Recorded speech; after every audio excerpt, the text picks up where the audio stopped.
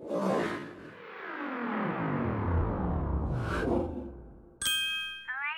Simple Biz Guy, let's start the show.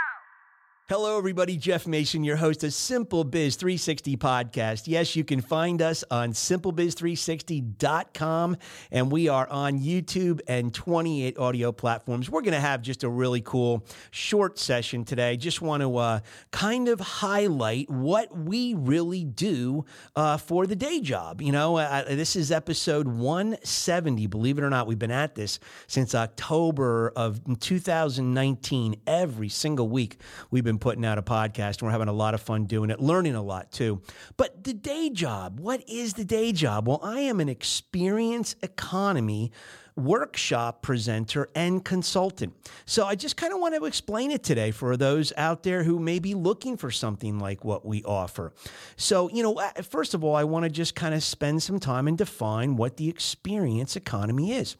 And really, it's we see in society, and society sets the tone because we in the business world click and drag, we copy and paste what happens in the society that we live in, and we kind of mirror that, and we become a microcosm of how society does things.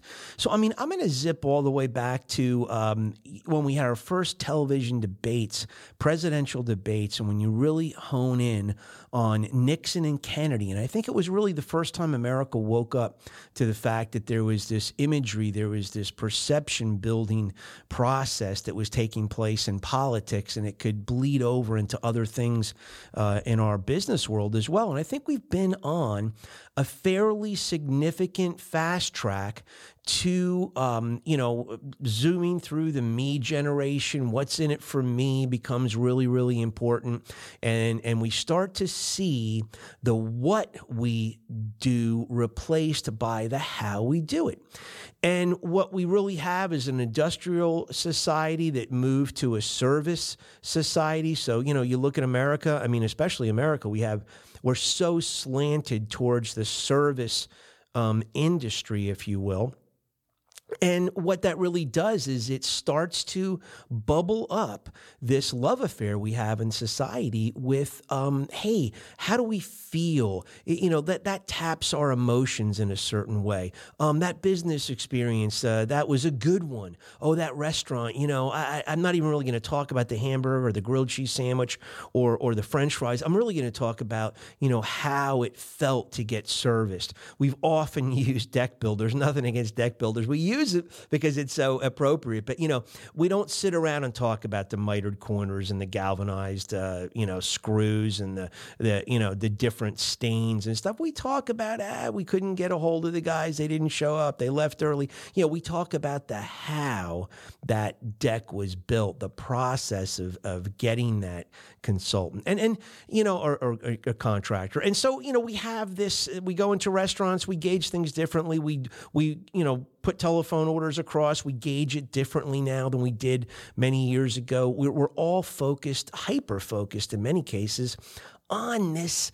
How did we feel about that? So as businesses, we have to come to grips with the fact that perception is swinging from the industry, the products, and it is swung to the service element of it. So since so much of our businesses are service oriented, we've really got to tap into this perception building process that takes place with customers.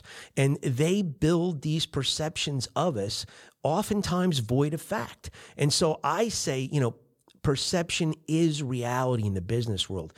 It becomes the reality to that customer. I'm not saying it is the reality, but it becomes the reality to that customer. So this is where we really interact with your company, with your business, with your employees. We get in the middle of it and we say, hey, we've been looking at this for 30 years. We've been understanding this, examining it, putting it under the microscope, reading about it, engaging in it. I've worked for 32 different customer service teams or companies across the 9 different industries over my 30 years of doing this. I've immersed myself in this service element. So we've really put a lot of energy and time and devotion into understanding what can bring a higher level of satisfaction to a customer?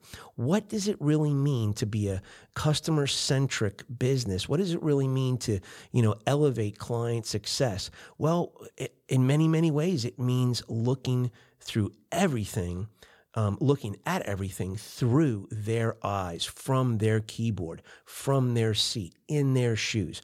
That's what it's all about. So, this whole perception building concept has really shifted the dynamics of business today. And we say that we're now in the throngs of this experience economy. So you're going to see some pictures here that are going to float by on the YouTube experience. If you're watching, it'll kind of just show you what an on-site 8-hour workshop would look and feel like. I mean, there's still pictures, but you're going to see a few of them. And what we do is we offer these experience economy workshops. We do them virtually, 2 hours, 4 hours, or 6 hours, or we do an 8-hour. And we love to do them face to face. We'll fly to your location to do it if necessary, but we really love the face-to-face in-person environment. But hey, we've done dozens of these, and we're okay with the virtual aspect of it too. It's a little bit drier, but we do it. So I just want to describe that what it really is looking at familiar things to you and your employees. It really is. It's familiar things, but we're looking at it from a different angle. We're coming at it from a couple of different angles in many cases, and it becomes an illumination session. I do a lot of preliminary work up front to customize it for you. So I really look into your company. I meet with you. I go over dozens of questions so that I can get a better, go through a better process of discovery to understand what some of your ins and outs are and some of the needs and wants and desires. And then we cultivate everything to what we call, and you're going to see hanging on this wall right behind me, is what we call serve to deserve. And that's really our goal, is to steer everything into this attitude of what does the customer deserve, independent of what they're asking you for or telling you they want. And so we really lean into this servant's attitude where we can really understand what a customer wants and expects, and oftentimes doesn't even know they can get on their end. And once you give it to them, once you learn how to serve to that deserve level, wow, it becomes a real raving fan love affair with customers. They really begin to gravitate to it. It's contagious. They like it. They come back for more. And that's what we're really trying to advocate and all about. Some of the pictures you see up there, I just talked to the business owner not too long ago about that particular session. And, he said, we really had fun, Jeff. They really learned a lot. They went back. You get the book with that 8-hour session an in-house workshop. And they studied from the book and really pulled a lot of things out. We used the book in the actual workshop as well. So it's really fun, and it really just it'll bubble up things you never even thought about, and really we're just taking a look at things from a different perspective. So that's what the workshops could look and feel like. And then we also have some consulting programs that are not really workshop oriented. They're more rolling our sleeves up and partnering with you as the business owner or a team in the business. And we have 3 different levels. We have a 3-month level that we call surfing. And why do we call it surfing? Because it sits on top of the business. It doesn't go real deep. It's 3 months. It's the least expensive of our programs, but it still allows us to immerse ourselves in your company. And oh my gosh, the things we discover, the improvement opportunities that we uncover, they're just, it's tremendous. I mean, dozens of them will pop up. Now, whether you use them all or not is up to you. But, I had one situation it created a possibility of 6 or 8 improvements. So, once we look at some of the problem areas of your company, and we look at some of the things that you're doing on a daily basis, some of the things you're not doing, we really uncover quite a bit. And then we have what we call snorkeling. And snorkeling is the mid-level program. It lasts 6 months. And that goes deep. That goes underwater. So we kind of stay on the surface with surfing. Snorkeling, we go underwater. Not too much of a deep dive. We don't have a tank on us, right? When you got to come back up for air. So it's a 6-month program.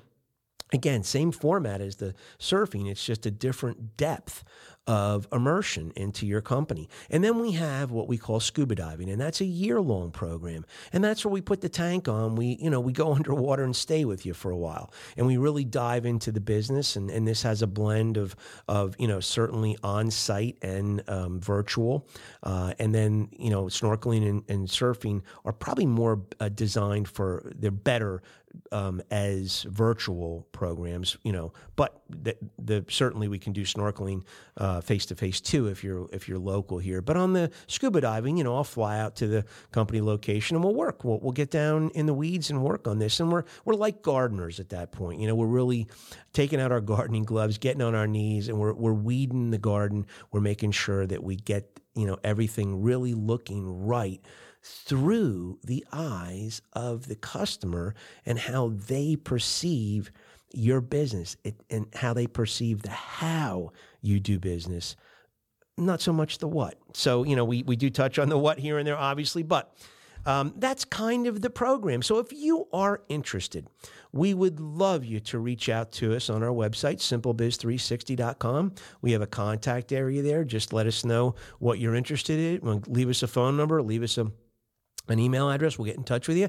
and we'll start working on this, lickety split, and give you a quote, and we'll have some fun. And certainly face to face. Oh, I love it. It's so fun in a environment in the conference room, or sometimes we find a third party location that we can use to get everybody off campus, and it's just fun.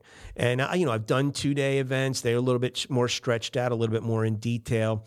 But I really think, for the most part, if you're going to do a workshop, 8 hours is ample time to really get a ton of takeaways and have some fun. So that's what we're all about. Now, the song today I picked, if you guys stick with us for the podcast, we always end each episode with what we call a Lost in the Shuffle track. And it's kind of fun. It's a rock and roll tuner, some kind of song that's important to either me or one of our guests. And it's kind of not one of the most popular tunes out there. So we grab it and we bring it and kind of advance the rock and roll mantra, if you will. We love rock and roll and Christian contemporary music as well. Certainly do. So at any rate, today I picked a song I think that's really emblematic of, it's a can-do song.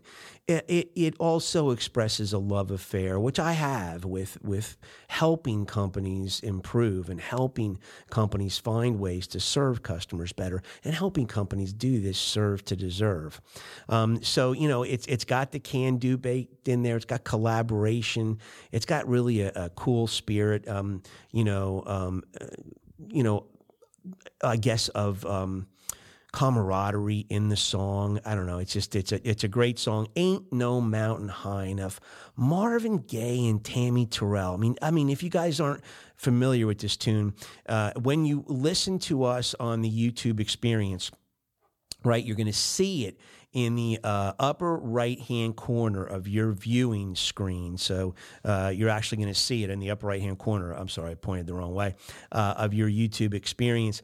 And this is going to put a little card up there where you click on the card, and that takes you to the YouTube song. So we don't actually play the song on the podcast here. But so the vocals on this particular tune were actually recorded separately. Tammy Terrell did hers, Marvin Gaye did his. They blended it together. You'd never know the difference. Obviously, that's the wonder of technology in the studio. This hit number 19, and a couple years later, Diana Ross did it on her own, not with the Supremes, and she hit number 1 with this tune. But, it's just a great can-do song, great love song. Ain't no mountain high enough, ain't no valley low enough. You know what? Let's tackle this thing together if you want. We would love to help your company out. Give us a holler. And, we just appreciate you tuning in, and we will see you next week in 168 hours. Have a great week, everybody.